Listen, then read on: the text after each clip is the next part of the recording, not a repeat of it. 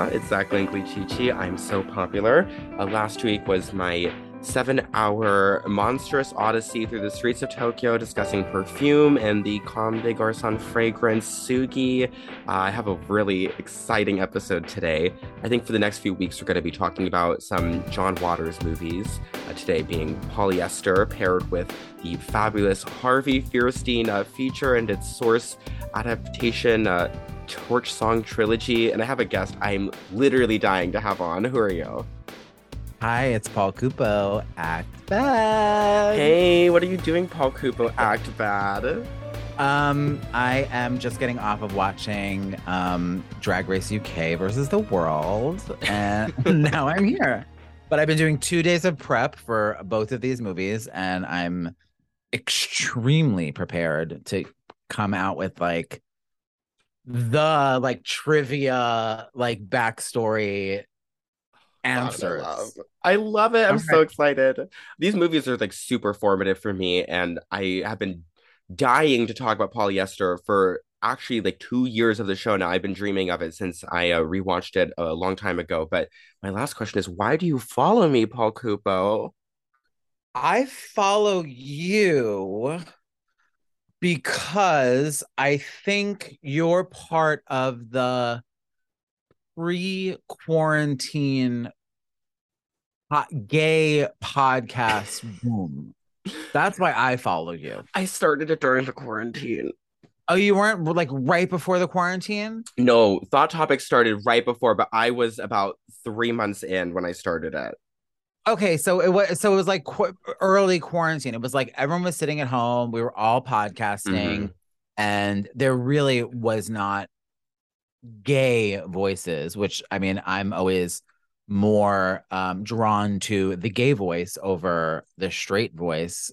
And you were one of them, and you were your online persona was you in drag, and you were sort of like this like Dasha, Japanese Dasha monster. So that's why I followed you. And then I dropped my bottle. Hold on. Hold on, I have to pick that up. Yeah, you were like this Japanese Dasha monster, and you lived in Japan. Oh, that was another reason why. That was why I stayed. I followed you for a Came for the reason, Dasha monster and stayed and for I the Japan. stayed because you were in Japan. Oh God, I love it. I love getting compared to Dasha, of course. But I have to say, your podcasting efforts are some of the most compelling ever recorded. I've listened to the entirety of Not Really 2 times, every Thank episode in order. I'm obsessed, and your new project is bold and thrilling and rare and and not enough, rare. not enough episodes. But I really commend anyone who's bold enough and so confident and charismatic to carry a show on their own shoulders with no help. Your aesthetic inclinations on the show are fascinating. Like the stock music that creates some of the Yeah, there's one wonderful episode where you're going off about the trans teacher with huge tits and it has horror movie music the behind horror it. movie. Yeah, And it's amazing. a lot of that was actually like some happy coincidences with Mhm. the timing that I just increased the volume, because usually what I do is I'll listen with the music, but I won't have it recorded in, because I edit my podcast because I say and I'll have like these really long pauses. So I try to condense it, and then I just throw the track over in the end, like whatever I was listening to, so it matches sort of the intensity. Yeah. And it was syncing up at just the right points in there. And I know that my listeners get very mad at me because I'll podcast and then I'll literally just disappear for a month and won't do an episode. But more episodes are coming, and I need to figure out. Listen, I need to, because coming back to podcasting, I Hmm. already decided that I didn't want to rely on guests as much and needing that second person. And I wanted to do something on my own. And I know you do this every week, but to me, it takes a lot out of me to do it alone, and it takes a lot out of me. And then I sort of feel like as soon as I am done with an episode, I'm like, okay, Oh I need to yeah. generate, I need to recharge. And I don't think that I can be a show that has hard-hitting opinions about everything on a weekly basis. I just don't think that's my kind of show. So this week I'm going to do a big Thanksgiving episode, and then I'm going to do like 20 movie reviews. And I think that maybe I'm like a seasonal thing until I need to figure out my groove, basically. Oh yeah, no, but I mean, what we do get is so fabulous. I'm happy to wait. I'm getting like blue balls by you, but it's all worth it. Like, and I think one of the things that always attracted me to Not Really and your podcasting persona is that you have such an old school, and I mean this in the best way possible. Like you have like the old school like gay nerve and like the wit and the cultural references that have been so raked and depleted and like I really can't Oh, tolerate like I can't even say these. I can't even say the words that I can't even say those words anymore because they've been like demolished and ruined and ran over on by like straight girls and like oh, it's horrible. really, really bad faggots. Like Yeah. the worst of the worst faggots are now talking like that. But yeah, I have this like sort of old school. I'm a very old school person, which is why today we're gonna be talking about like polyester and Torch Song Trilogy. And like to me, it's like when you asked to if I wanted to come on to talk about Torch Song Trilogy, I was like, wait, how do you know that's my favorite movie? How do you know that that's like one of the most formative movies of my youth? That where I saw in Harvey Fierstein, I saw something that I had never seen before. It wasn't a RuPaul, and it wasn't like, Philadelphia. It was like a fat gay with like a voice that was like, on par with like the nanny, but it was like gay and raspy. Like I was like, oh, like that's my mother. Yeah. Who is this? Who is this person? This is my mother. And then I had seen Torch Song Trilogy, and I was like, oh my god, this is why I get mad. I mean, we can talk about this later, but this is why I get mad at somebody like a Billy Eichner and a Bros and a Spiel. It's like, bitch, we had a romantic comedy starring all gay people. We had it. It was called Torch Song Trilogy. Yep, that's exactly right. I was thinking a little bit about like Bros and what have you as well, but like just generally, the faggot experience has gotten more depressing with each year, and I become like more of a manic, like homosexual supremacist with each passing moment. Like I have deluded myself into thinking that gay men are the only people who have anything like, worthwhile to say, like that, and like the most like shocking and debased of trans women. But when I was like going through my homosexual self-education my first year of college, where I'm like, I'm going to read every gay book ever published. I'm going to watch every gay movie because this is my narrative. Like, this is my story. And actually doing it was the most productive choice I've ever made for my life because we told good stories. We did. There's like so much emotional, like nuclear art from the 90s, 80s, and 70s that feels so unique and special. And I just get upset all the time because this outside of podcasting, the gay men are failing at like creating beautiful art about themselves. I think that you're a very interesting, rare, and unique young gay person where you have this urge to, oh my god, like, say more. Seek out you were like, I'm gonna seek out like these gay historic moments in media and pop culture and movies and TV shows and music.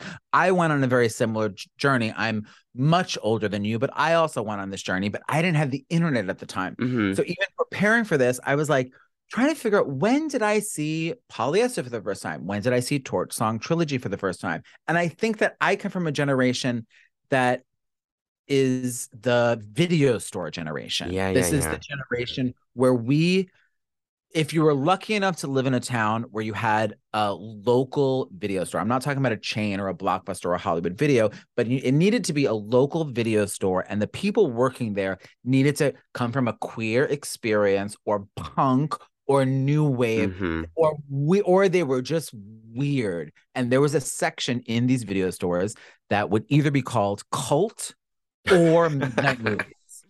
And in that one section of 40 movies, in cult or midnight movies, whatever it was called, that's where you would find your trauma movies. That's where you would find your gay interest, Kiss Me Guidos, your Lonely Hearts Club, That's where you would find your John Waters movies. That's where Mhm. you would find your like uh exploitation movies like, you know, Beyond Valley of the Dolls, or um uh, uh why am I Foxy Browns, you know, that Mhm. they were all, it was like black exploitation, gay love stories, B horror, like trauma. They Yeah, were yeah, all in yeah. this one section in like the video store. And if you were a good, curious young gay like me, you basically started at the top, and every day you would just rent and you would go, and that's where you would find your interests and your what path and direction. And you know, you would read interviews,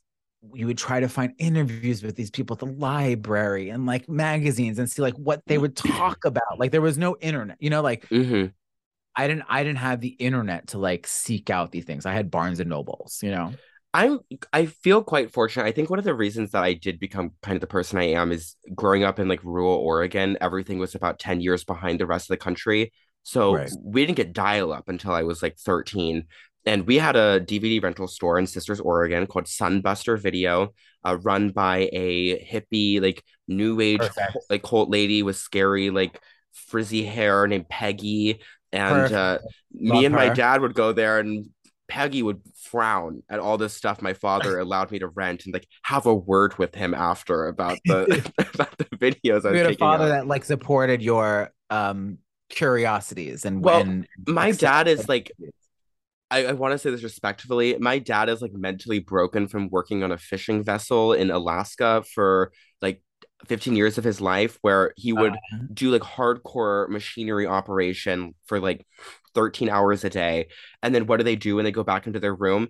They put on a VHS tape. And his brain got so used to those rhythms that like he Uh-huh. has to have a movie on at all times of the day. He has to have something playing. So like when we were like 8 years old, he'd be back in the boat and he'd be like schizophrenic at like 2 o'clock and be like, we're watching aliens now. So, I could relate. I could definitely relate to your father. oh A lot of yeah. people like, a lot of people go like as soon as they get home. I was just talking to my friend Zach, actually, a different Zach, about this, Hmm. where you know, Zach and Patrick, my friend Zach and Patrick, they their default when they walk in their house is like they turn on their music, or my default is I turn on my TV and Yeah. like press play, and then I like, you know, undress and like go make food. But there's like, I feel like I always have to have something playing in the background, and like the more familiar the better. So like yeah, like much like your dad, I'm sure he's, you know, he's seen Aliens like 40 times Oh because it's yeah. like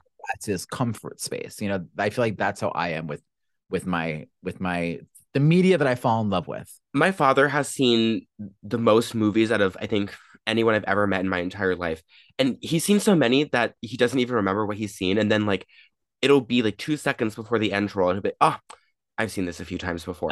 Your dad sounds cool, to be honest. He sounds really like a He's cool a guy. character. You should hang out with him. Come to Sisters. We'll get a I drink. would love to. But yes, we're talking about these two like DVD store rental B movie trash flicks that are also deeply representative of the soul. These both to me have like the texture of gay life made as most glistening and powerful as possible. But I think I was first exposed to Torch Song Trilogy during that initial education period of myself, where I was preparing to write my undergraduate thesis about gay literature before and after HIV/AIDS. And I was like, I'm going to write about Torch Song Trilogy. It ended up not making it into the thesis, but I was ripped apart, brutalized, and seduced by this very like polemic, beautifully written play, and That has no mention of AIDS in it, not once. It has not nothing to one do with it. time. Yeah. Yeah, and I thought it was such a fantasia. I wanted to live in this world. I like started like idolizing Harvey so much and became Because just obsessed with him. he purposely set it in, you know, the play was a thing in the 80s, and then the movie didn't get made till like 1988, which is after the AIDS epidemic had wiped out, you know, most of his friends, most of the gay creatives in New York and everywhere else. So when he actually made the movie in 1988, he set the time back. So the movie ends in 1982. And so he didn't have to deal with any of the AIDS crisis because he had Mm-hmm. written a story that had nothing to do with AIDS. And now everyone is in this AIDS mindset. And actually, that's why a lot of reviewers and the gay audience faced a lot of backlash when the movie came out because there was no AIDS in it. And people were mad that there wasn't AIDS about it because, you know, the big trend was making, he calls it something very specific in his book. Also, if you want further reading on Harvey Fierstein, he just put out a memoir called I Was Better Last Night, It's which fabulous. it's fabulous. I mean, the parallels between me and Harvey Fierstein are kind of incredible. We're both born in Bensonhurst, Brooklyn. Mm-hmm. In his zone school is a school called Lafayette, which is where Jeffrey Epstein went, and my father. And that's also my zone school. And we both left our neighborhoods and went to the High School of Art and Design in Manhattan. So we both are from the same neighborhood. We went to the same high school. He went to High School of Art and Design in 1965, where in his book he says they had a smoking terrace for students. Oh, my heaven Can you on earth. imagine anything more glamorous than a smoking Smoking terrace. terrace for high school Yes. students in 1965, where coincidentally he also met Amy Heckerling there, Uh-huh. director of Clueless and many others. He had met Amy Heckerling there because they went to the same high school and on the smoking lounge. So that's fucking major. Incredible. I can totally imagine like Clueless and Torch Song Trilogy coming out of like the same mindset because they're both like these enormous like washed out bright white pink fantasias of a Uh, lifestyle that can no longer exist. And and Amy was optioned to direct Torch Song Trilogy, uh but Harvey Fierstein was afraid that she would not hold him to the hold him to the fire enough because mhm. they were friends for so long, so he needed a director that would like really like give it to him instead of like Amy Heckerling. But it would have been very interesting to see Amy Heckerling's take on this movie too. I can't even imagine. The product that we have now, the director's name is Bob something or other, No, it's right? Paul something. Paul something. It's Paul something. Let me pull up the director really Yeah, quick. let me look it up. He's basically like a nothing director is Paul far Bogart. okay. Who is So he? basically, let's see. Let's see what else Paul Bogart did. He looks like the cunts. Oh, he directed Golden Girls, All in the Family. Oh, Oh, baby, he's the cunts. you know he is. This is Prodigal wild. Archie Bunker. He's cool. Okay, so for the listeners that don't know, Torch Song Trilogy is based on a play that Harvey Fierstein wrote. When Harvey Fierstein left high school and auditioned. He decided he wanted to be an actor, so he went and auditioned for Andy Warhol for a play called Poor in the early 1970s. He Hmm. got this play, and it was at a theater called La Mama Theater in New York, and he became part of this like playwright company where he met the owners of the thing and all of, like his like acting peers at a very young age. And he wrote he was trying to pitch a play to the owner of that theater, Ellen Stewart, of a play he was doing called International Stud. And the only way she would do the play was if he said, "Oh, by the way, it's a trilogy," and that like dollar signs flashing. Okay, we can do 3 plays, and we have 3 pieces of programming. But he only wrote one of them so far, and it was called International Stud. It should also be noted that Ellen Stewart, the owner of La Mama Theater, was a designer at Saks and Bergdorf Goodman, and she invented the moo. Oh, not the Moo Moo. So he wrote this first play called International Stud, which was about him um as a drag queen meeting um it's there used to be a term for this sort of guy in the 70s, 80s called like they were like in for the night. They were like Yeah. gay for the night, but they like lived a heterosexual life. They probably had wives and kids, but they were like in for the night. So he wrote this first thing called International Stud because I believe that was the name of the bar It was where the he name met. of the actual bar that existed in And New I think York. it was based on a real experience where he met this guy, and then the guy couldn't be with him because the guy was straight.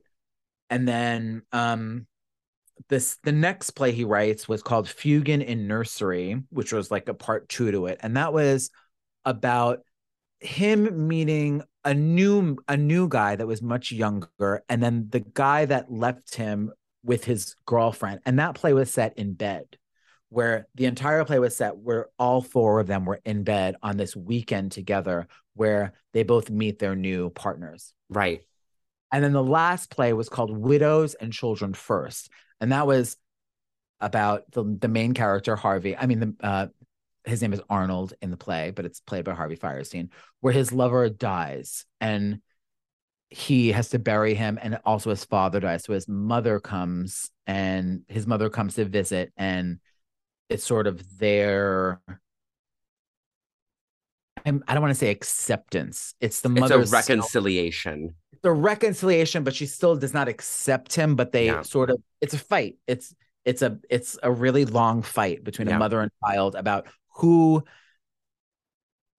loss is more valid. Right. It follows actually funny enough, it follows like a traditional like Japanese dramatic format, which Oh, I believe is a Johaku or something. And the first one is like the beginning.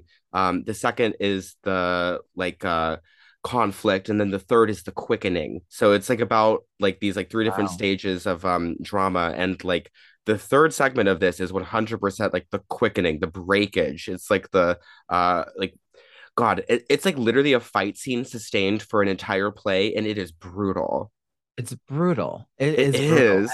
And when I was watching, I watched the commentary of it last night, and he was talking because in the movie it's played by Anne Bancroft, Hmm. who's Mel Brooks's wife, and in the play it was played by Estelle Getty, who is actually Estelle Getty from the Golden Girls. She was just a housewife in Queens who would go see these plays at La Mama Theater, and then she said to Harvey Fierstein, she's like, "I'm just such a fan of your work. If you ever write something, write a mother." And he did, and he hired Estelle Getty. It was like her first acting role, and she went on to obviously be, the most legendary sitcom actress in history with the Oh Golden Girls. yeah. But this is, Harvey Fierstein basically discovered her. Anyway, wait, was I on a point? Oh, you just Oh, explained her that perfectly. it was very hard for Anne Bancroft and Harvey Fierstein to film these scenes in the end of the movie because they're both very intense. They're both very intense to each other, and it sounds like Harvey. What's the method of acting where it's like Like you like method acting.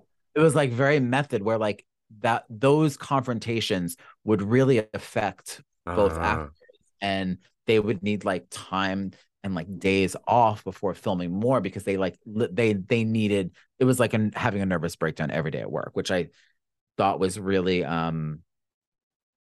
beautiful. Like, yeah. thank you for Thank doing that, you. like my viewing, I like mean, it's hard to watch too. I mean, I can imagine for a heterosexual viewer, it might like float away. And one of the qualities of the movie is that it's like very truncated from the play. Like the original play runs like 4 hours if you watch all three pieces, and the film is under two. So the film is exactly two. yeah, it's like And because 154. New Line said you need to do it exactly two. So they edited apparently at exactly two. And if New Line were to put their logo in the beginning, it would go over 2 hours. And it's like because of that truncated quality where they're like editing and clipping, it actually works, I think, in the benefit of the film because it doesn't feel like a movie. It's very dreamlike.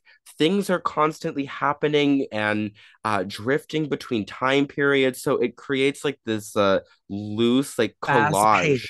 Yeah. Yeah. It also makes it fast paced. And then when you're done with it, you're like, how long was that? Because we had multiple decades in that movie. Hmm. And the movie flashes by in an instant. I've watched it like 3 or 4 times now, and every time I watch it, it just is like done as soon as you press play. It's Mhm. amazing. And that last sequence of them fighting is I'm not one of your little friends here, Arnold. Like she's so good as this like fighting Jewish mother, like I mean, we were talking a little bit and on the he adopts a child. So Mhm. in the last sequence, his lover dies, and he decides, and this is in 1981. He decides he's going to adopt a child when gay people didn't adopt, weren't allowed to adopt, and he adopts this child that's also like a gay teenager. He adopts this kid who's like a gay teenager, Yeah. and that kid also was like the He's hottest so kid hot. I was in waiting the to world. say he's so I mean, I hot. can say it because I watched this movie as a child. I remember thinking, there's gay kids that look like this. Desmond is What? amazing. Gay kids? I can't There's gay imagine. kids that are not amazing. They're not Desmond is amazing. No, he's like so stunning. Um, and that's like where like the Fantasia like element, like this a pastoralist gay image comes in because of course like they're gonna be able to adopt a child like 1981 gay America. Never would happen in real life, but it happens so beautifully and convincingly here because this is a movie about love. This is a movie about love. This is a movie about gay love. And actually, this is Matthew Broderick's first role, and he was the gay son in the Broadway play. Oh, really? Years later, he grew up and he was the lover in the so Harvey Fierstein had to like flip this switch in his head. And I mean, he did say that when they were filming with Matthew Broderick as an adult, everyone was in love with him. Like during the filming, it was like I mean, he's gorgeous too, isn't every he? member, like so beautiful. Like he has that like Matt Dillon thing, like Mm-hmm. that like sort of pouty lip that goes Mm-hmm. quivers up. He was just, I mean, he's so beautiful. And he actually met Sarah Jessica Parker on when he was doing Torch Song, the play. They met when they were that young. That's amazing. So crazy. I had never like viewed Matthew Broderick as like beautiful or appealing because like I always go back to thinking about him in Election. Right. I mean, hot. Oh, I mean, I Hot. kind of actually agree though. Like him being like scuzzy, like Like fuck, scuzzy. it's so hot. Right. You're right, He's actually. hot in like a Kevin Spacey American Beauty way, where it's Oh like, my God, I never thought of it that way. You're yeah, so right. sure. Let's do it, you disgusting old fuck. Oh God, but he's like so cherubic and like Grecian and like sculpture like, and he plays the part of like the destined lover, and like you mentioned that the second part of the play takes place all in bed, and in the film, um, my God, this is like the best like answer to like the nasty gay inclinations I've ever seen on film because like I constantly am like being ripped apart like by my desires to like be an explosive, feel everything at once. Like I'm Yeah. dying Laura Palmer on the dance floor. Like I feel that, but I also like I want to love, like I want to be loved. And like I mean, everyone who writes about that is I want to horrible. love, and I want a relationship like they have. Like, I'll never Yeah. be in a relationship because I have to be in a monogamous relationship. If I'm going to be in a Uh-huh. relationship, it has to be monogamous. And if I'm not going to be in a monogamous relationship, I will not be in a relationship, which is why I'm not in a relationship. But that's a whole other story. But this is in this movie, it's a gay love story, and he is with Matthew Broderick. They get together in a very okay. So in the movie, I think maybe we should say what the movie is about. So That's a good idea. Arnold is the lead character in the movie, and he plays a drag queen called Virginia Ham, I think is Yeah, the drag Virginia queen's. Ham is correct. He plays Virginia Ham, who is a showgirl, and this is a time before lip syncing where like all the drag performers sing songs. They sing the So torch Harvey songs. Fierstein, he sings these incredible songs in the movie, and in the first act of the movie, it's still like the original plays. It's separated into three sections. The first section is where he meets this lover who ultimately decides he is straight. And then in the second act, he meets his new lover, played by Matthew Broderick, and is much younger. And they take a weekend trip to visit his old lover and and the girlfriend. And then, spoiler alert, once they move into an apartment together and they're like extremely settled and it's not set, it's They're secure. domestic. Right. Once they get fully secure in their love, this horrible thing happens where he was gay bashed in the street and murdered. And it was, filmed on Houston Street and I think like Sixth Avenue in Manhattan. Hmm. And funny enough, somebody was murdered, a gay person was murdered 1 week earlier in the exact location they were filming. No. Yeah. And the gang that murdered that person was watching them film this new scene. And it got so intense once Harvey Firestein found this fact out.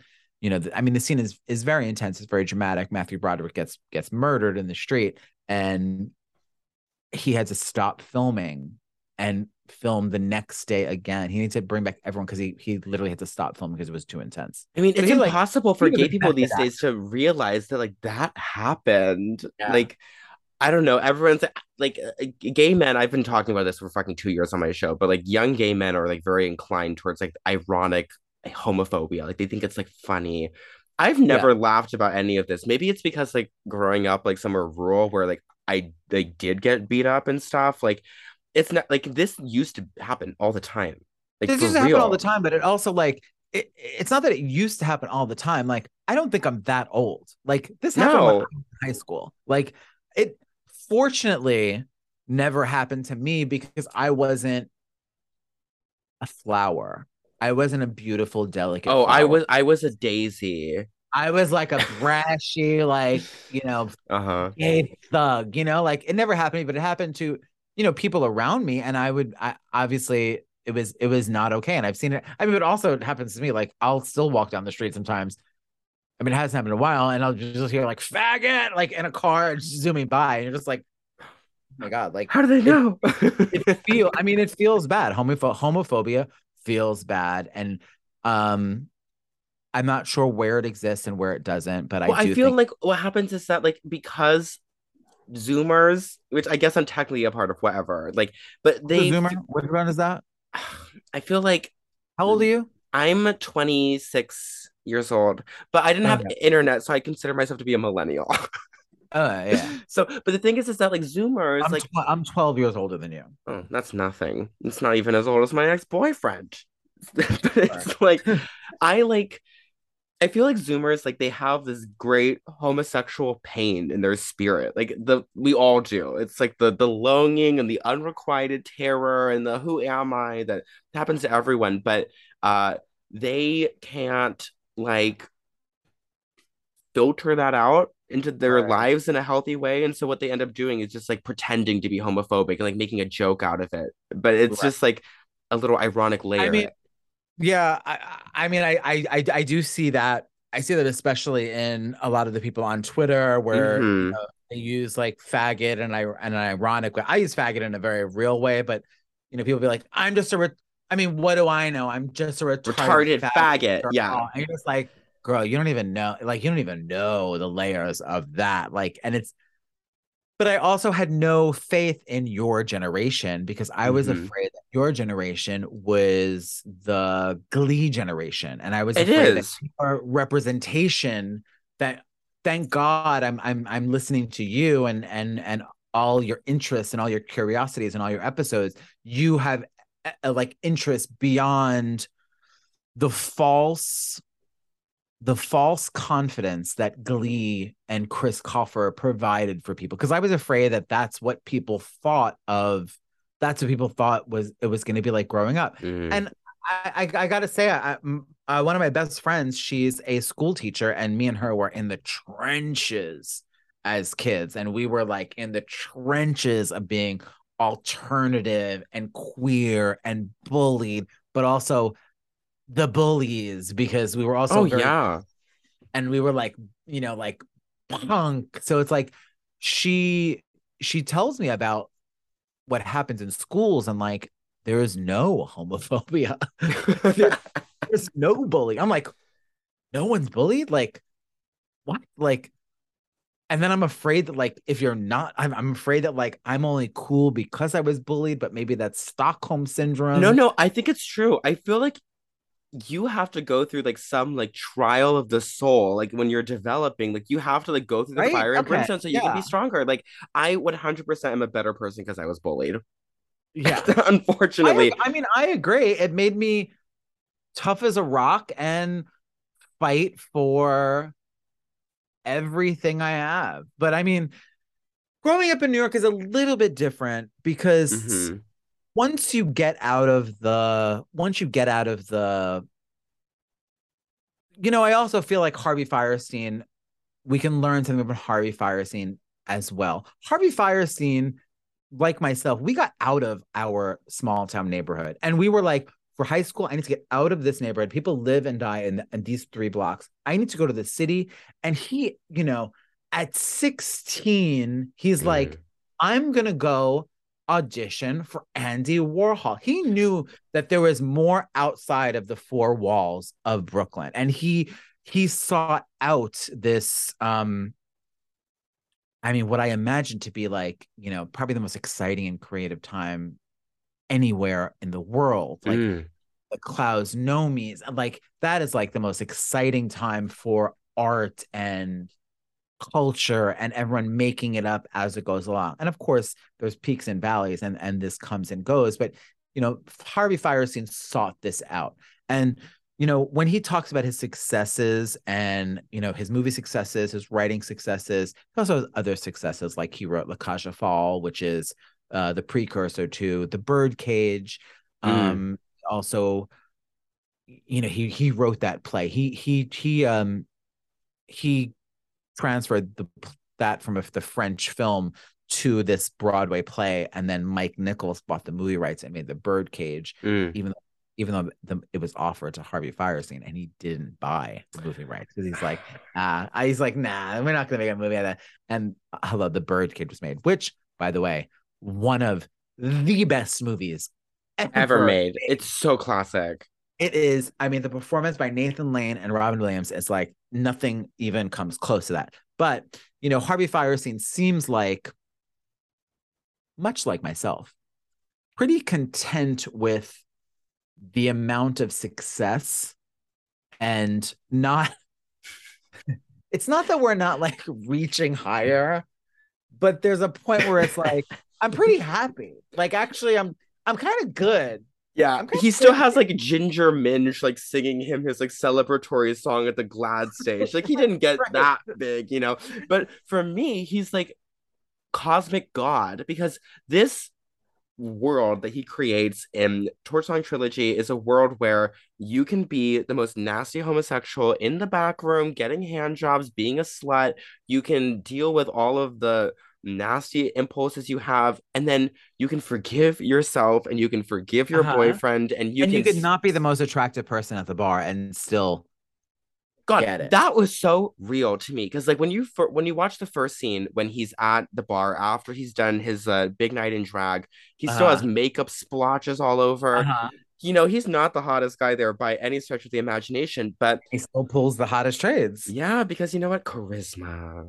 Charisma. And that's something also to all of your young gay listeners, listen, what I've learned in my old age is that no matter what you look like, you can get any man you want at any time you want it. And it doesn't matter. There's one of my gems. There's one of my gems to the audience. But Harvey Firestein, he lost, 50 pounds. He starves himself for a year on Diet Coke and salad to prepare for this movie role. God, he looks And amazing. and he waxed his entire body. He got a staph infection from waxing his entire body when he made this movie. And he still got called fat in reviews. Oh my God. So, I mean, you just can't win. When you're a creative, smart homosexual, you're a life of judgment. Truer words have quite literally never been said out loud before. I just like I am so obsessed with this idea that is completely right. That is like, if you are Little Miss Charisma and you are fascinating and you have a developed inner world, nothing matters about like the sex and stuff because you win. Like you're gonna make it work. But everyone just wants to always be like, there's such a fucking epidemic of like sad gay guys who are like, oh, Chad won't fuck me. I'm like, it's because you're whining all the time. Stop Right. whining. Shut up. And thank God I've gone past the Chad won't fuck me's and that whole. See, I always like my friend groups have always been based around, people like you, people like this cult movie star, this Uh-huh. cult video store section of people. It's where, and there's nothing wrong with gay people that are like this, but it's where being gay is not a sexual thing first. Being gay is the queer part. I mean, I'm going to It's use the all the cultural thing. all the words. It's the cultural thing first. Yeah. Before I'm a gay man that fucks gay men, I'm a gay man that likes Tammy Faye Baker. I so You know, agree. And it's like like so, ah. that's where my interests are not with the sexual. I mean, I'm also I'm not a very sexual person. Uh-huh. For multiple reasons. I hate gay I hate gay men and gay sex. But I'm not a sexual person anymore. I used to be a big whore, but Uh-huh. you know, it was always it was always about like the weird and the true like queerness. I remember Mm. me when I'm growing up, 12 years older than you. Queer meant weird. It was a kind of gay person that was more weird. Now it means all these other fucking things, and I don't fucking care. And take it if you want and use it if you want, but I just like it's hard for me to like change the language. Anyway, I don't want to digress on identity politics, but um, fun fact: Give me one.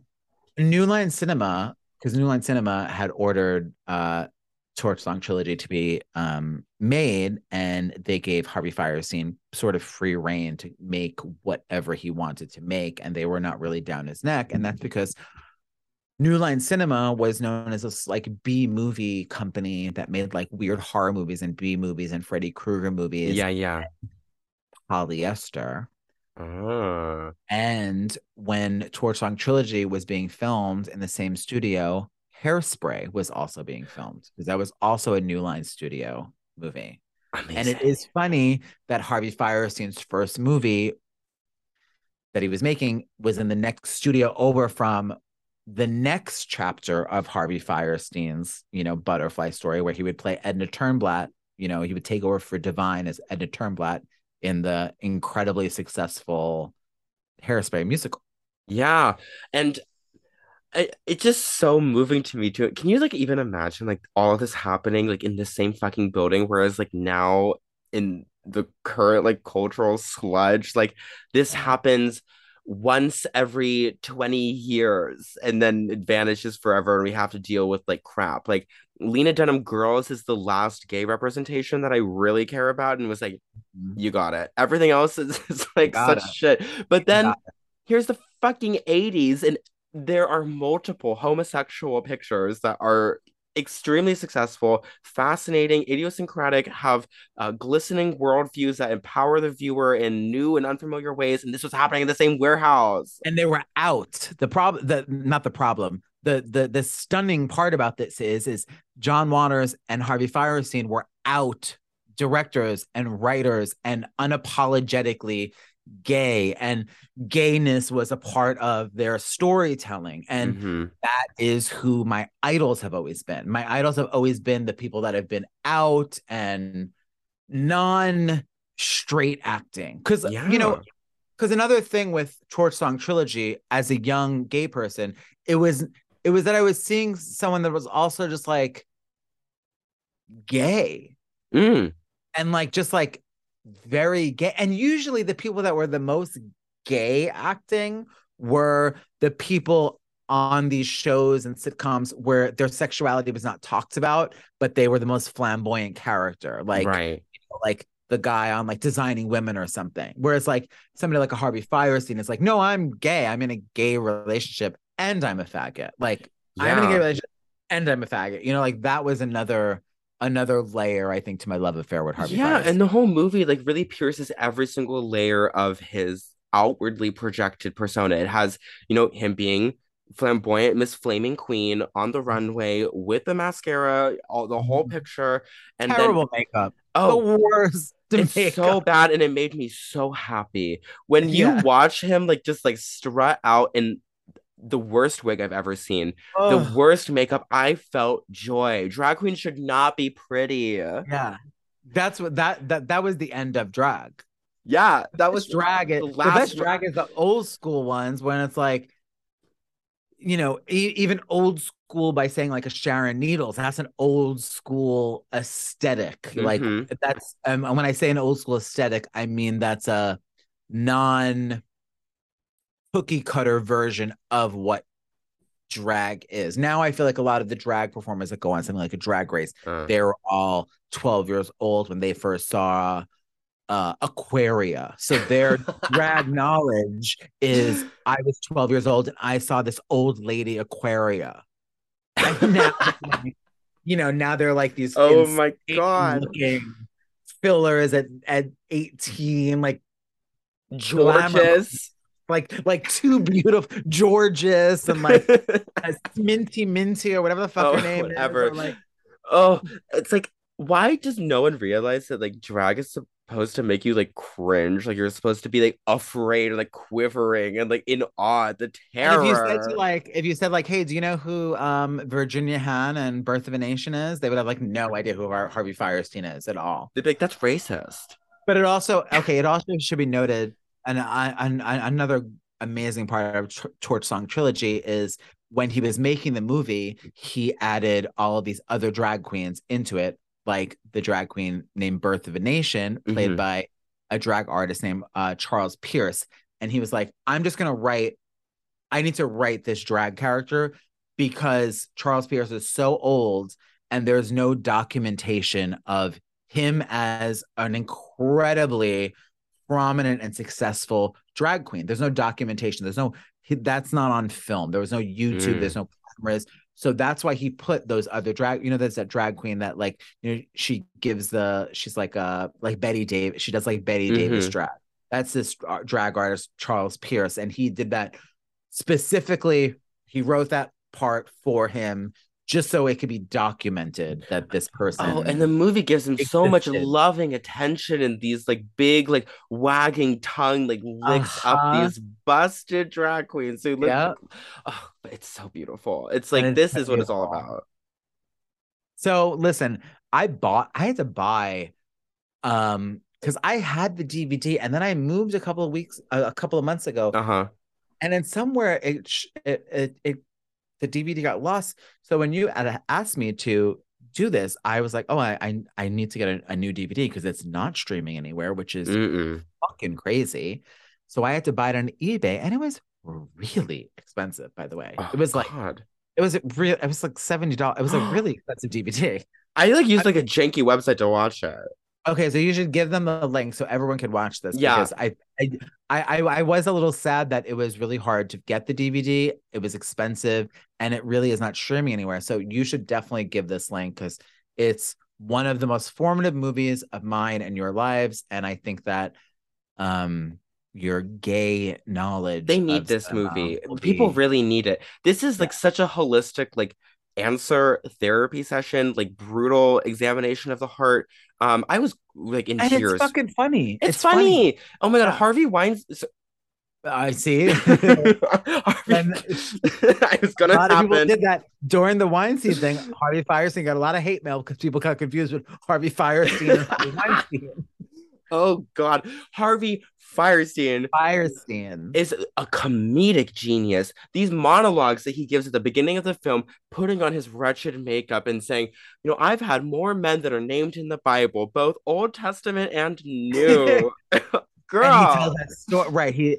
it's like an 11-minute monologue, and he's like, um, you know, and then the next is the hopeless. Those are the ones you want to watch your food stamps around. He just has all these like these like and instant bites, like the it's just like chomp. it's so good. Yes. So I'll put a link in the Patreon because everyone needs to watch Harvey and his on-screen mother go through the entire panic of gay identity. My mom and I've had this exact conversation about 30 times, and like if people could have seen this movie at age 14 and been raised on this, then the world would be a lot more peaceful and less self-loathing.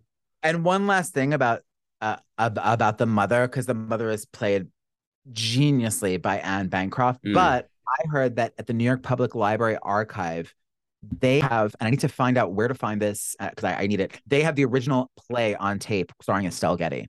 So I need to go to You the, need if to any of your get listeners, over there. any listeners want to like go on a date with me to go see this. Paul Kupo, let's go. Act You can bad. do you can do all the work for me and figure out how we can just go there and I can watch it. We could have the best time.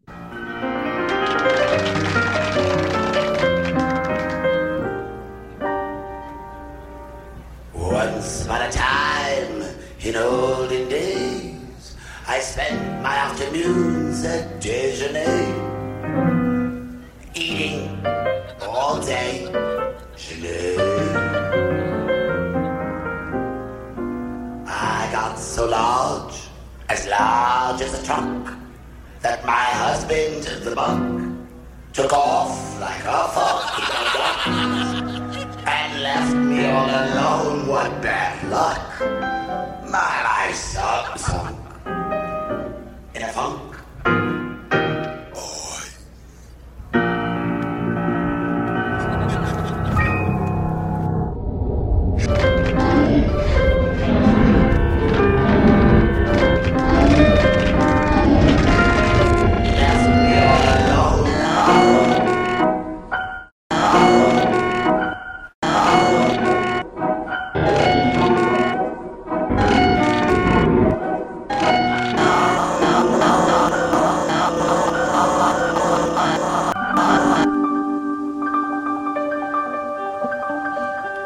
We met, we spoke,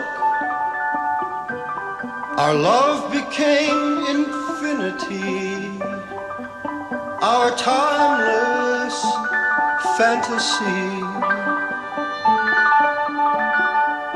One boy, one girl, deeply and honestly, our real life fantasy.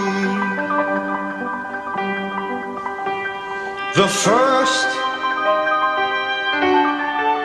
good thing to happen to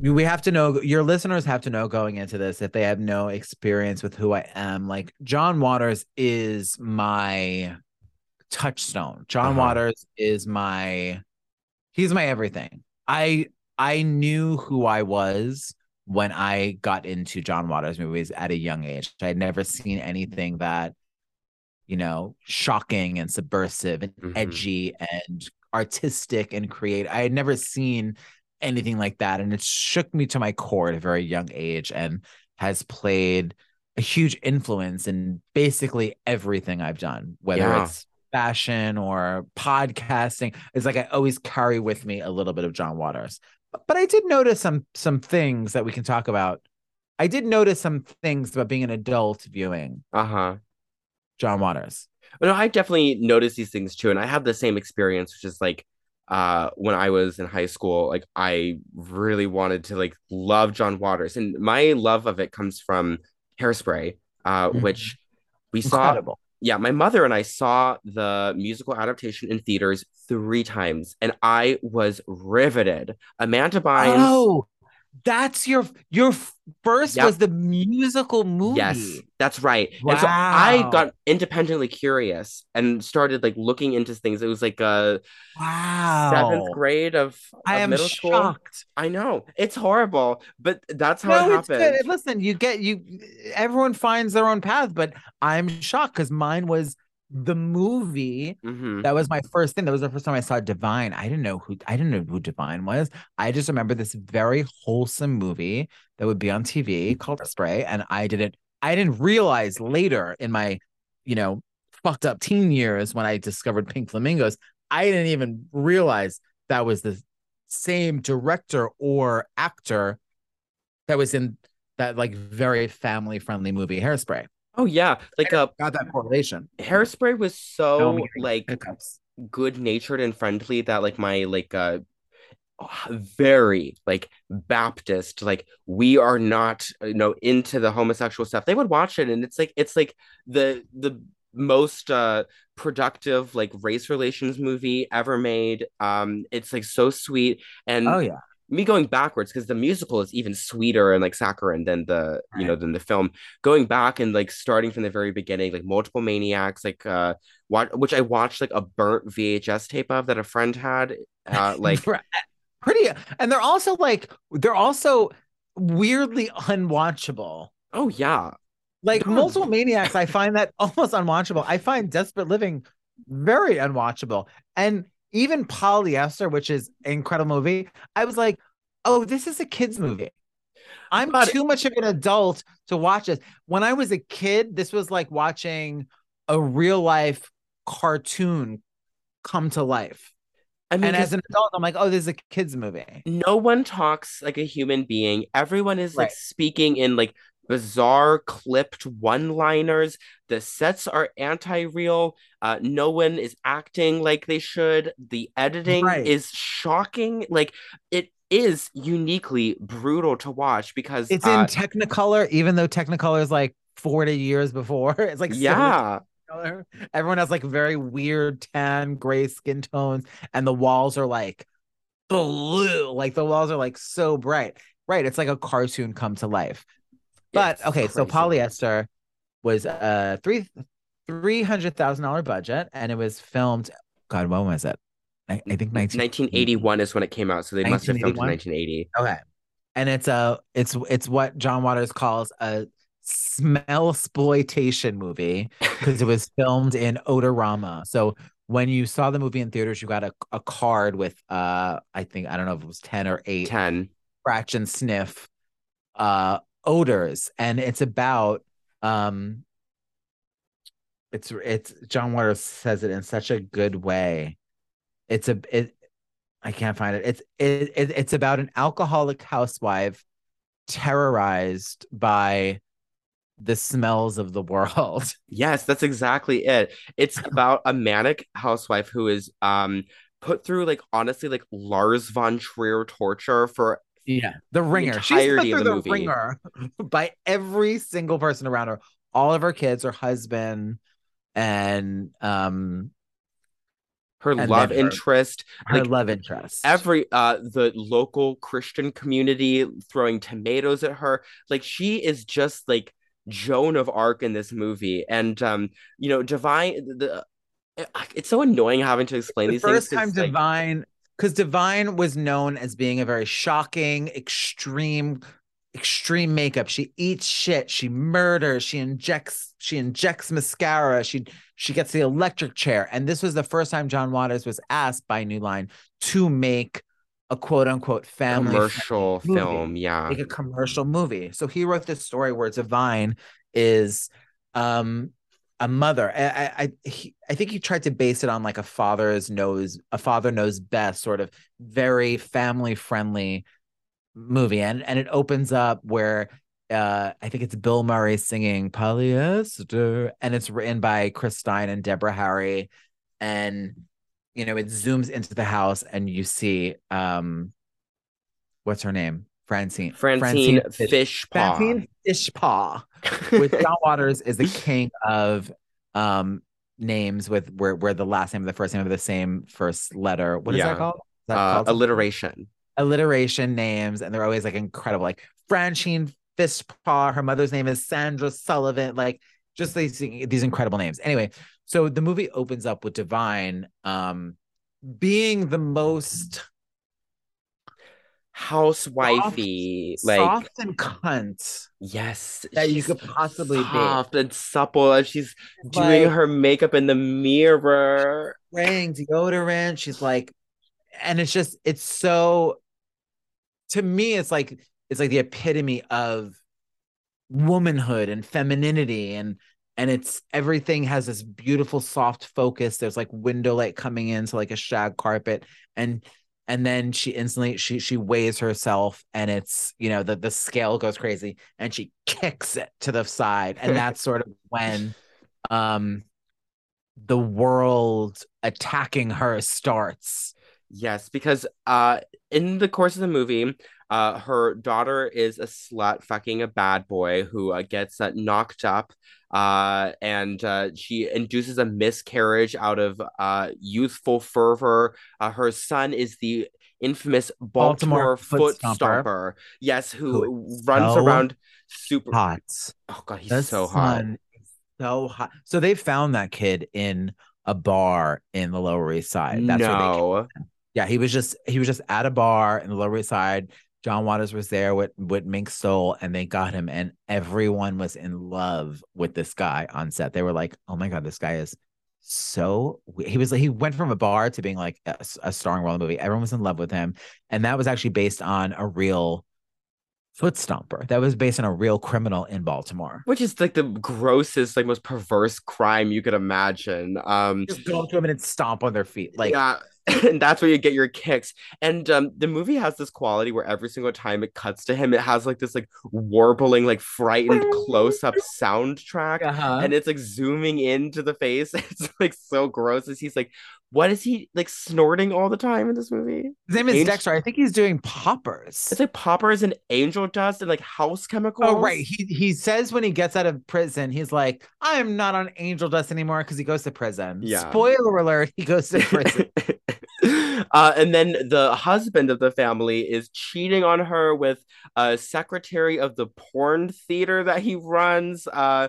And she is just berated by the world, played by Mink Stole. And what John Waters tried to do in this movie was he wanted he calls all of the casts of his movies that have been with him since the Dreamlanders. So he wanted all of the Dreamlanders to play against their type. So he had Divine play the homely housewife. He had Mink Stole play like the sex kitten. He had Mary Vivian Pierce play the nun. He had Edith Massey play, a rich debutante instead of, a destructive like thrift store owner that she is. Creature. Right. He had her play like a debutante. So he tried to have everyone play out of their type. And the result of it was a movie that actually was considered a commercial success at the time. I mean, not hard on a $300,000 budget. I mean, that's what got him to make another movie like Hairspray was, the commercial success of this movie. But the movie was a commercial success because he had asked a very old actor, not old age-wise, but old just from a different generation. It was like a 1950s star, like a superstar male heartthrob actor. He was the boy next door version of the James Dean. He was under contract at Warner Brothers Studio. We could talk about Tab Hunter, because I want to go into Tab Hunter later. Oh yeah, but he had gotten Tab Hunter to play the love interest, named Todd Tomorrow. Oh yeah, Todd Tomorrow, and that's Francine's love interest after the divorce. After the husband leaves her, you think that maybe she's finally going to she's finally gonna, something good's gonna happen to her. So she meets this incredibly hot guy, Todd Tomorrow, who's a heartthrob, and they have this glorious love affair. And we only find out later that he's like secretly dating Her Divine's mother. mom. And they're like planning on like killing Francine. And there's a really incredible scene where he takes her to like a drive-in movie theater, and then he like disappears in the back, and he's like doing cocaine with Divine's mother, and Yes.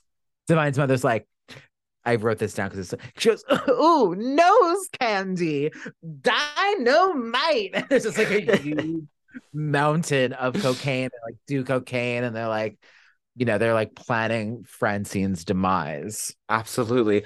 I mean, the texture of this movie is so fascinating because it is so intense in its torture of Francine, and Divine is going house down for the acting. Like she Mhm. is screaming, moaning, chugging Falling, alcohol, picking at her pussy, like rolling mascara around. Oh running down the God. face. And it is, even though this movie is like trash, as John Waters loves to say, it is actually like painful to sit through. It's like Darren Aronofsky's mother. Absolutely. She's the original mother, and she's one of the greatest tragic figures in cinematic history, Oh, it's because she also true. never gets better, right? No. I don't think the movie never gets better. I think everyone dies at the end, but whatever. It keeps like setting up like expectations that things are improving, and she's gonna get her beautiful moral fantasy when her child is reformed into a hippie, and the other one comes back from prison and decides to be a An artist, and artist, a foot a artist, where he foot just paints artist. portraits of feet, and then the daughter. What's the daughter's name? Oh, it's something funny. Lulu. Lulu, yeah. And they all do this every time. One of the best parts about the movie is every time any girl is exhibiting bad behavior, whether it's Lulu, whether it's Mink Soul, or whether it's Francine's mother, they all do this shimmy. The shimmy. Like, I'm gonna, like everything is this shake where they talk about, like that's where they flaunt their bad behavior with this shimmy. I mean, no one could see me do it, but it's like You can pretty feel it. incredible. Like it's a pretty incredible um character, touch that he gives to these three characters exhibiting bad behavior is Oh, when you yeah. like do your bad girl shimmy. Because I love that both like John Waters and David Lynch have like kind of like the same impulse towards the 50s, where it's like, oh, like it was this great time of moral purity that was secretly Mhm. disgusting and evil. And they both do, like with their female characters behaving poorly, they do the shake and the shimmy, which Uh-huh. apparently is like some like long stretch and cultural archetype of female evil, which is just the shimmy. I Well, love it's it. like that's when John Waters was growing up. So everything, when he goes back to the most defiant or the most like his source of inspiration usually comes from these sources from the 50s. Hmm. And my friend Cody Critchlow, he's in that band Shun, and we talk a lot about he directs all of his videos, and he has a band anyway. Shun, look it up. But we always talk about how everything we do always manages to go back to like being really 80s. Yeah, yeah, yeah. No matter what, our core aesthetic goes back to being like so like look at the room. Like I have like my legs are like I'm very 80s behind me right now. No one can see this. Oh, yeah. But it's just like that's my core. At the core, I'm 80s. And I feel like that's because that's when I was, a very young child. So that's like my happiest memories, like Uh-huh. first memories of the world is the 80s. So I feel like that's why John Waters always goes back to like the 50s, no matter, polyester with that bad girl shimmy, Yeah. hairspray, which is like all about the 50s. Like that's his comfort zone artistically. Yeah. And it's like there's something beautiful about it because he's like changed his like overgrown rebellion towards like 50s culture. But the thing is that like um unfortunately culture always goes back to the people in this movie who are standing outside of Fishpaw's house, throwing tomatoes at her for an X-rated movie. And the feedback loop, John Waters was proved right about this. There's always going to be moral scolds, like throwing shit at you for being liberated and a Mhm. strange person. And it's like it actually is an everlasting truth. No matter how like corny it seems that he's tied to it, it's real.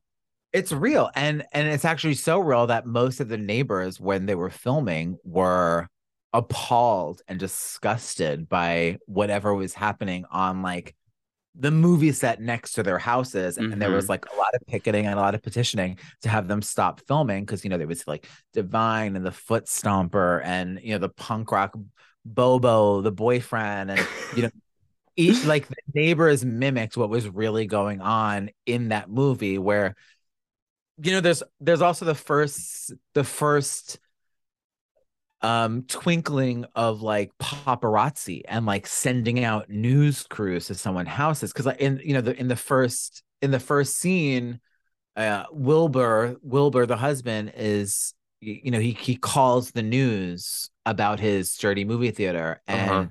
and he's like, yeah, I have a dirty movie.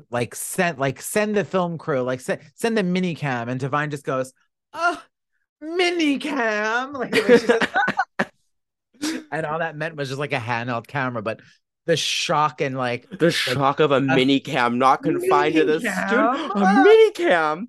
But I mean, it is And it's evil. And John Waters is so presciently right about this, especially with stuff like Cecil B. Demented and Serial Mom, where he like drove even further like into the horror of constant attention, reality TV, paparazzi. Like, it's Mhm. amazing that he foresaw like the great like malevolence of it What's your in favorite genre? 1981. So now you have a sort of a full. I take it you have a full history and you've seen all of I've seen them. What everything. what speaks to you the most Well, my in the favorite is going to be the one I'm going to talk about at the end of this little trilogy of John Waters episodes I'm plotting, and it's A Dirty Shame. That's your favorite. It's my favorite. That's your favorite. I'm shocked. I am shocked. I think it's his like That's my most least like favorite. it's his most highbrow art movie, and it's disgusting. That's my least favorite. That's Wow, I'm amazing. so shocked. No, but I mean, there's no wrong answer. My favorite is Female Trouble. Oh, that's a great answer. And then after like I like to break them up into two categories, old school and new school. Yeah, yeah, yeah. Favorite old school is Female Trouble, and my favorite new school is fucking Serial Mom. I mean, Serial Mom's perfect. It's Serial perfect. Mom is like, it doesn't get better. I mean, if I had to choose one movie, it would probably be fucking Serial Mom. I just wish I could listen to Kathleen Turner on the phone talking about sucking dick for the rest of my life. In fucking incredible. And I think if I my least favorite, I would probably say, and it's probably Crybaby. Oh, I forgot about Crybaby. That's easily my least favorite. I think that's my least favorite. I actually don't love Desperate Living, to be honest. Oh, I'm talking about Desperate Living next week. Okay, well, who are you talking about it with? I'm curious. I'll It's a secret. okay, Booked yeah. yet. I don't have anyone booked for it yet. I might have to do it by Desperate myself. Living. I feel like Desperate Living only because Divine's not in that. Yeah, well, the Okay, only thing I love about let's it get is back the to opening let's get scene. back Yeah, to but polyester. yeah, polyester. I mean, the title rings true. Like you said, it's about a woman being assaulted by the stench of the universe. And there's that great quote from the man who gives the instructional video about how to use the Odorama card. And he says, because sometimes life just stinks. Thanks. Mm-hmm. But this movie, despite its like complete terrorization of its subjects, like, don't you think it does make life seem beautiful at the end of it all? Oh, absolutely, because it shows it's still like a slice of life. Everything comes back to these like what is that called? Like a Hmm. nuclear family values. Yeah. It comes back to, well, maybe not the son. I mean, maybe not the father. Well, by the end of the movie, they are all standing together. And okay, I've noticed this on different versions I've watched. I think on the Blu-ray, it ends with a much better cut, which is like 20 seconds of silence of them standing in front of the house before the credits roll. Yes. Okay. That is how it happens on the Amazon stream of it as well, because I thought that the stream froze, and I'm like, wait, we're just like, did my TV freeze? So it must be the same. Oh, I think that's the most existential, And horrifying shot of his whole uh-huh. career because it just stays Very put. tar. That was very tar It's of very them. tar, and it's like bright purple lighting, and you're like, you're just spellbound. What is to be made of it? You see the aesthetic? I have See? one Yes. aesthetic. I remember when I first watched it, and it just stays there for a whole fucking minute, basically, and you're just left with the shrapnel of the American nuclear family blown up, reassembled with a fat drag queen at the Oh, I center of love it. that. Oh Left with the God. shrapnel of it. I love that. That's such a good way to put it. And it's So it was beautiful. so it was starring this actor Tab Hunter, who Hmm. was a 1950s heartthrob, that he was so beautiful, because there's an amazing documentary called Tab Hunter Confidential that he made in 2000. I believe he made it in 2000. God, he died in 2018, so I think he probably made it. He probably made it in like 2015, and he died Hmm. right after, where he finally comes out of the closet. Because Tab Hunter in real life was very gay, but he was closeted most of his life, including when he was in polyester. So Yeah. the allure of getting Tab Hunter was he was this 1950s heartthrob who was so beautiful he had to leave high school and join the Coast Guard. And he literally couldn't walk down the halls of his school because he was so beautiful. Like, the Yeah. girls would not leave him alone, so he had to drop out of school. So he joined the Coast Guard. Then he got kicked out of the Coast Guard because they found out later, before they were going to ship him off, that he was under 16. So they kicked him out of the Coast Guard. So he moved directly to Hollywood, where he did a lot of odd jobs, and then he ultimately worked at a horse ranch. And then he, a famous Hollywood movie star, did a shoot at the horse ranch and was like, "Oh my God, you're so beautiful. You need to meet my agent." And this very famous Hollywood agent, I don't know his name, discovered Tab Hunter, Hmm. and he became, you know, uh an employee of Warner Brothers, and he was in multiple movies. He dated Natalie Wood and Debbie Reynolds, but he was a homosexual, and the studio sort of protected him whenever Hollywood Confidential would want to put out these stories. He dated Anthony Perkins for years, like from Psycho, like that was his boy. Oh, God, so hot. You need to watch this documentary called Tap Hunter I gotta Confidential. watch it. Yeah. Because then Anthony Perkins fucks him over and takes a movie role from him. So they break up, and it's like Tab Hunter thinks that he is like, he's a huge movie star, and he thinks he could maybe do a little better without Warner Brothers, which was a very big mistake of his. So he bought himself out of his Warner Brothers contract, and then his entire career went on this decline, where he was doing horror movies, and he was doing dinner theater. And then John Waters, contacted him, and he contacted him directly. He didn't have an agent, to be in this movie. And Tab Hunter said yes. And John Waters says something funny, where it's like, he paid Tab Hunter more than he's ever paid an actor, and Tab Hunter accepted less money than he's ever accepted as an actor to be in polyester. Yeah. And there's something really special about his presence in the movie because he has that old Hollywood sort of majestic and Surfer, regal, like, tan, oh God, when he's on screen, fun. you can just like feel the decades of like film history that like culminated in He's fucking him. hot. Yeah, He's he's fucking. stunning.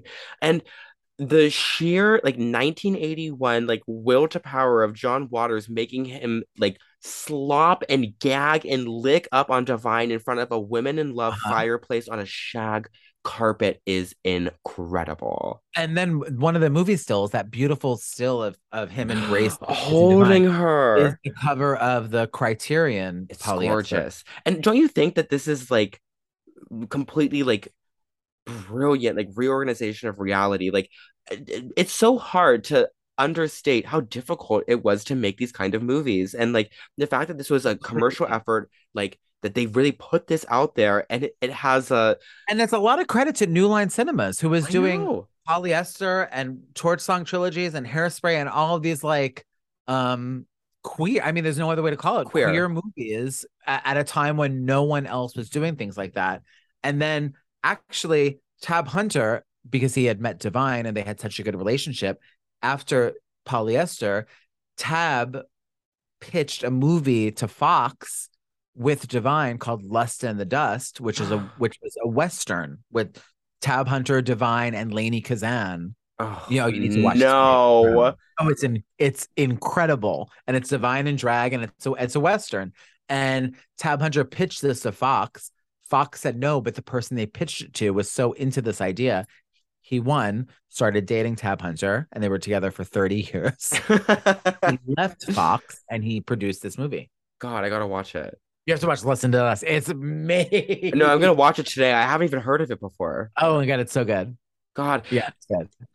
it's so exciting to me to see people make these like nasty images. And it's like, this is the, it's simultaneously the exterior of the drag queen's life, which is the endless amounts of tumultuous horror maxed with the interior world of the drag queen, which is the lush, purple lit, alcoholic, shag Uh-huh. carpet fantasy, making out with Tab Hunter, and the product, which is the middle meeting of those two things, is the truest like drag film I have ever seen. This is like, it's me. It's a movie about me. It's all about me. Like this is a movie about the one time I gave like a really hot like personal trainer a blowjob for a few days in Nagoya, and then like it's the reality of like me and my You like may need to change your scratchy hair beard. color. You may need to try to get a Divine in polyester wig. Shitty, Black, like ugly, ratty greasy. wig. Yeah, you may need to go here. Because my blonde wig, my little bob, that's like my signature, has been through like so much semen and Is she like just one? alcohol. She's just one wig. Oh, she is one $30 wig that I have been running into the ground for 3 years. And every time I put it on, I'm like, oh, this is the last time. She's so dead. And then I'm like, if I wash it, it'll work. Listen, Ugh. gotta get a gimmick. Have you ever seen Gypsy? Yeah, of course. Okay, so John Waters, when he was making this, he was thinking about the stripper song "Gotta Get a Gimmick," Hmm. and he references that, and like in Hollywood, that's what basically what New Line told him. He can make whatever he wants if he first makes, this like homogenized family digestible Yeah. movie. Yeah, and it's funny because I think it is one of his most digestible movies, and yet it's like still unwatchably like ridiculous. Like it's so It's good uniquely for bad. it's good for I'm so glad that I saw this when I was a kid because it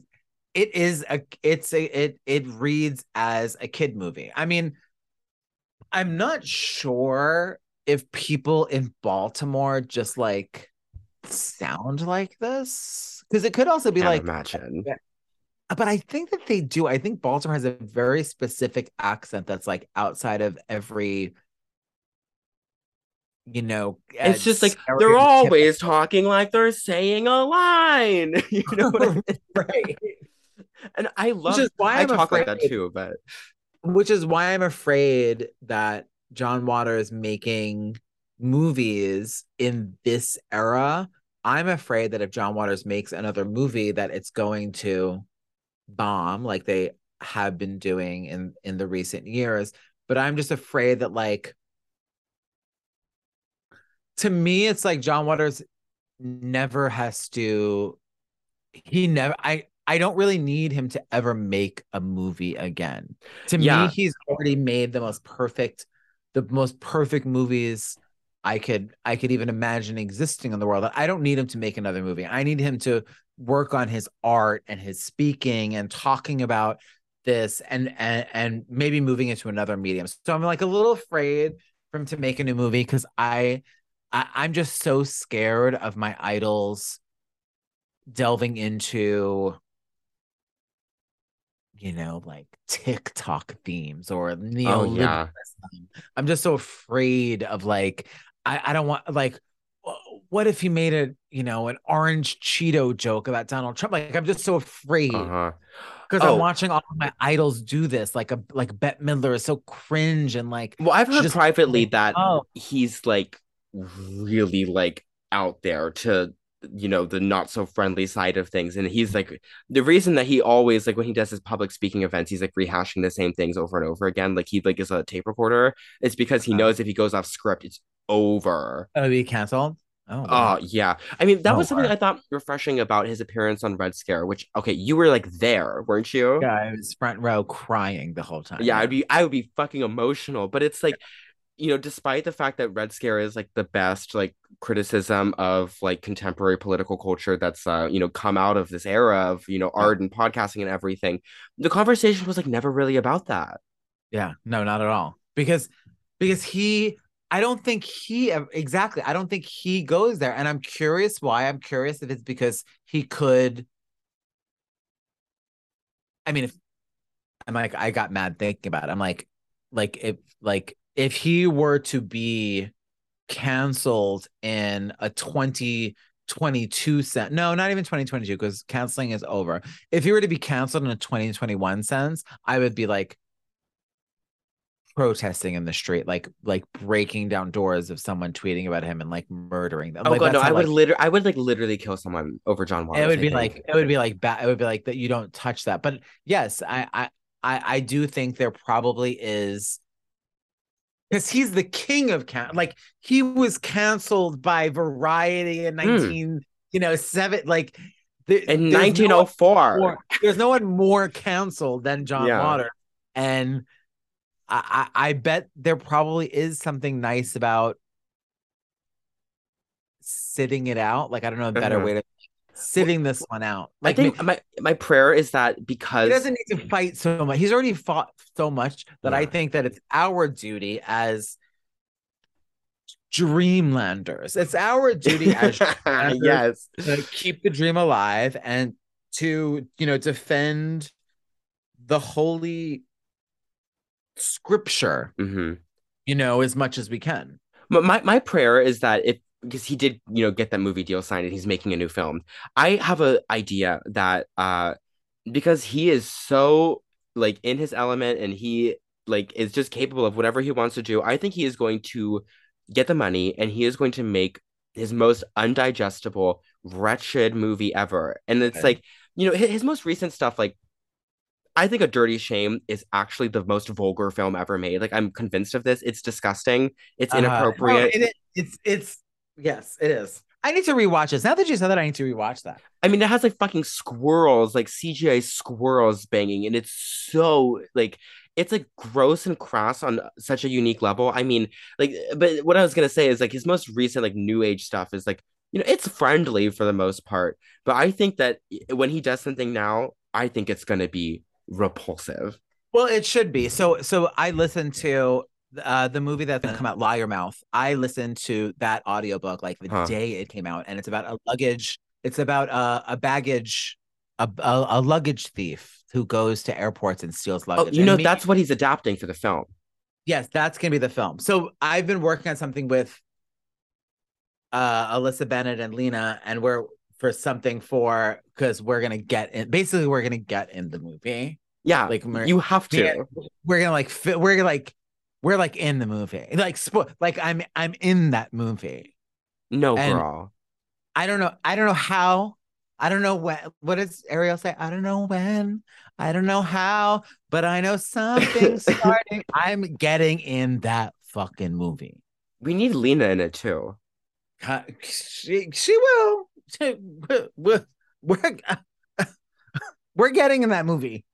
Girl, Okay. Lena's got we gotta get her. This is okay. Lena Dunham in the most offensive John Waters movie of all time. Culture over. We're done. We can Culture wrap it up. over. See ya. Lena would Thanks. tear that down the middle. God, like she was so perfect in like Once Upon a Time in Hollywood. How could John Waters not want her? Oh my God. Lena is an incredible, That's incredible. Mother.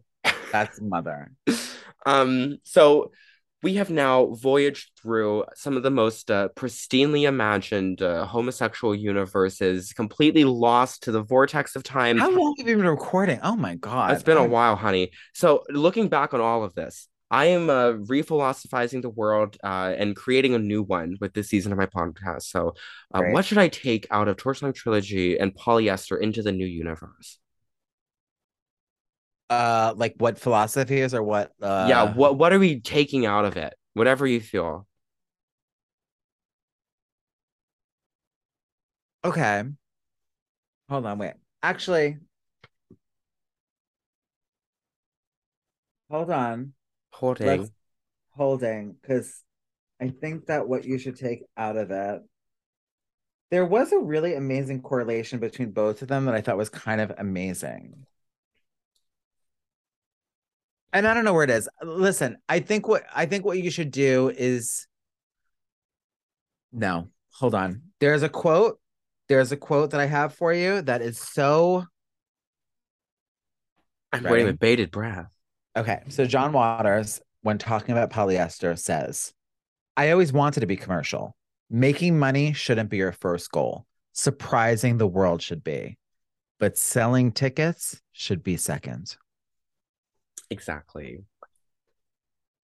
Getting Do you- Patreon subscribers should be Exactly. second. That's what it is. Getting Patreon subscribers should be second. It's like you want to be commercial, but don't.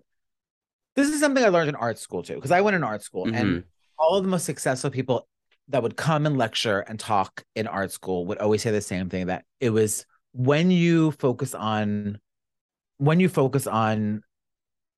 your passion and your direction and your own what is it, like your own path and your own goal, and if you focus that with interest and love and not fear and hate, then money will come. But if your goal is, if the goal is money in an artistic endeavor, you're in the wrong business. It should be changing the world, leaving a message behind, making people think, and money will come. Yeah. No, I think that's exactly right. And I mean, it doesn't, but it will come eventually. Looking at your career, it seems to me that you stayed very true to like what makes you excited and interested. Absolutely, I really have. Look where you've ended up. But this is also why I'm not more rich. I'm not more successful, because I could have probably easily. I mean, I don't know. I could have worked at Louis Vuitton. I could have worked at Burberry. I could have worked at Givenchy. I could have worked at all these, but I didn't want to. I wanted to do artistic work. And once Hood by Air sort of, fell, the goal wasn't, I wasn't in Hood by Air because I wanted to make fashion. I was in it because I wanted to change the world. I was in it because I wanted to do an artistic expression that would have some sort of meaning in the world. That's what the goal. Everything I've ever worked for has been in some way to influence or change the world. That's always been the goal. That's always been the objective. And if it doesn't fit into that, then I'm not doing it. So no, I mean, you are so right about this. And it's exactly how I feel. These two films, we mentioned with Torchlight Trilogy, this is a movie about a gay, lisping, raspy voiced femme drag queen. A movie that sound features familiar? And it features no AIDS. It's a gay melodrama, and torture is deliberately minimal, even though it features a death from hate crime. Like the movie is so infused with so hopeful and light. It's beautiful. And Polyester, a movie about the unending torture of one woman, is also a movie that ends with a completely sublime 20-second shot of just peace, because when you are completely purple hazed peace. Yes, purple hazed peace. When you can run away from the money instinct and you can just embrace what actually makes you interested, and you can create money. This fuck it all. Seriously, fuck everything unless you're actually really trying to change the damn world.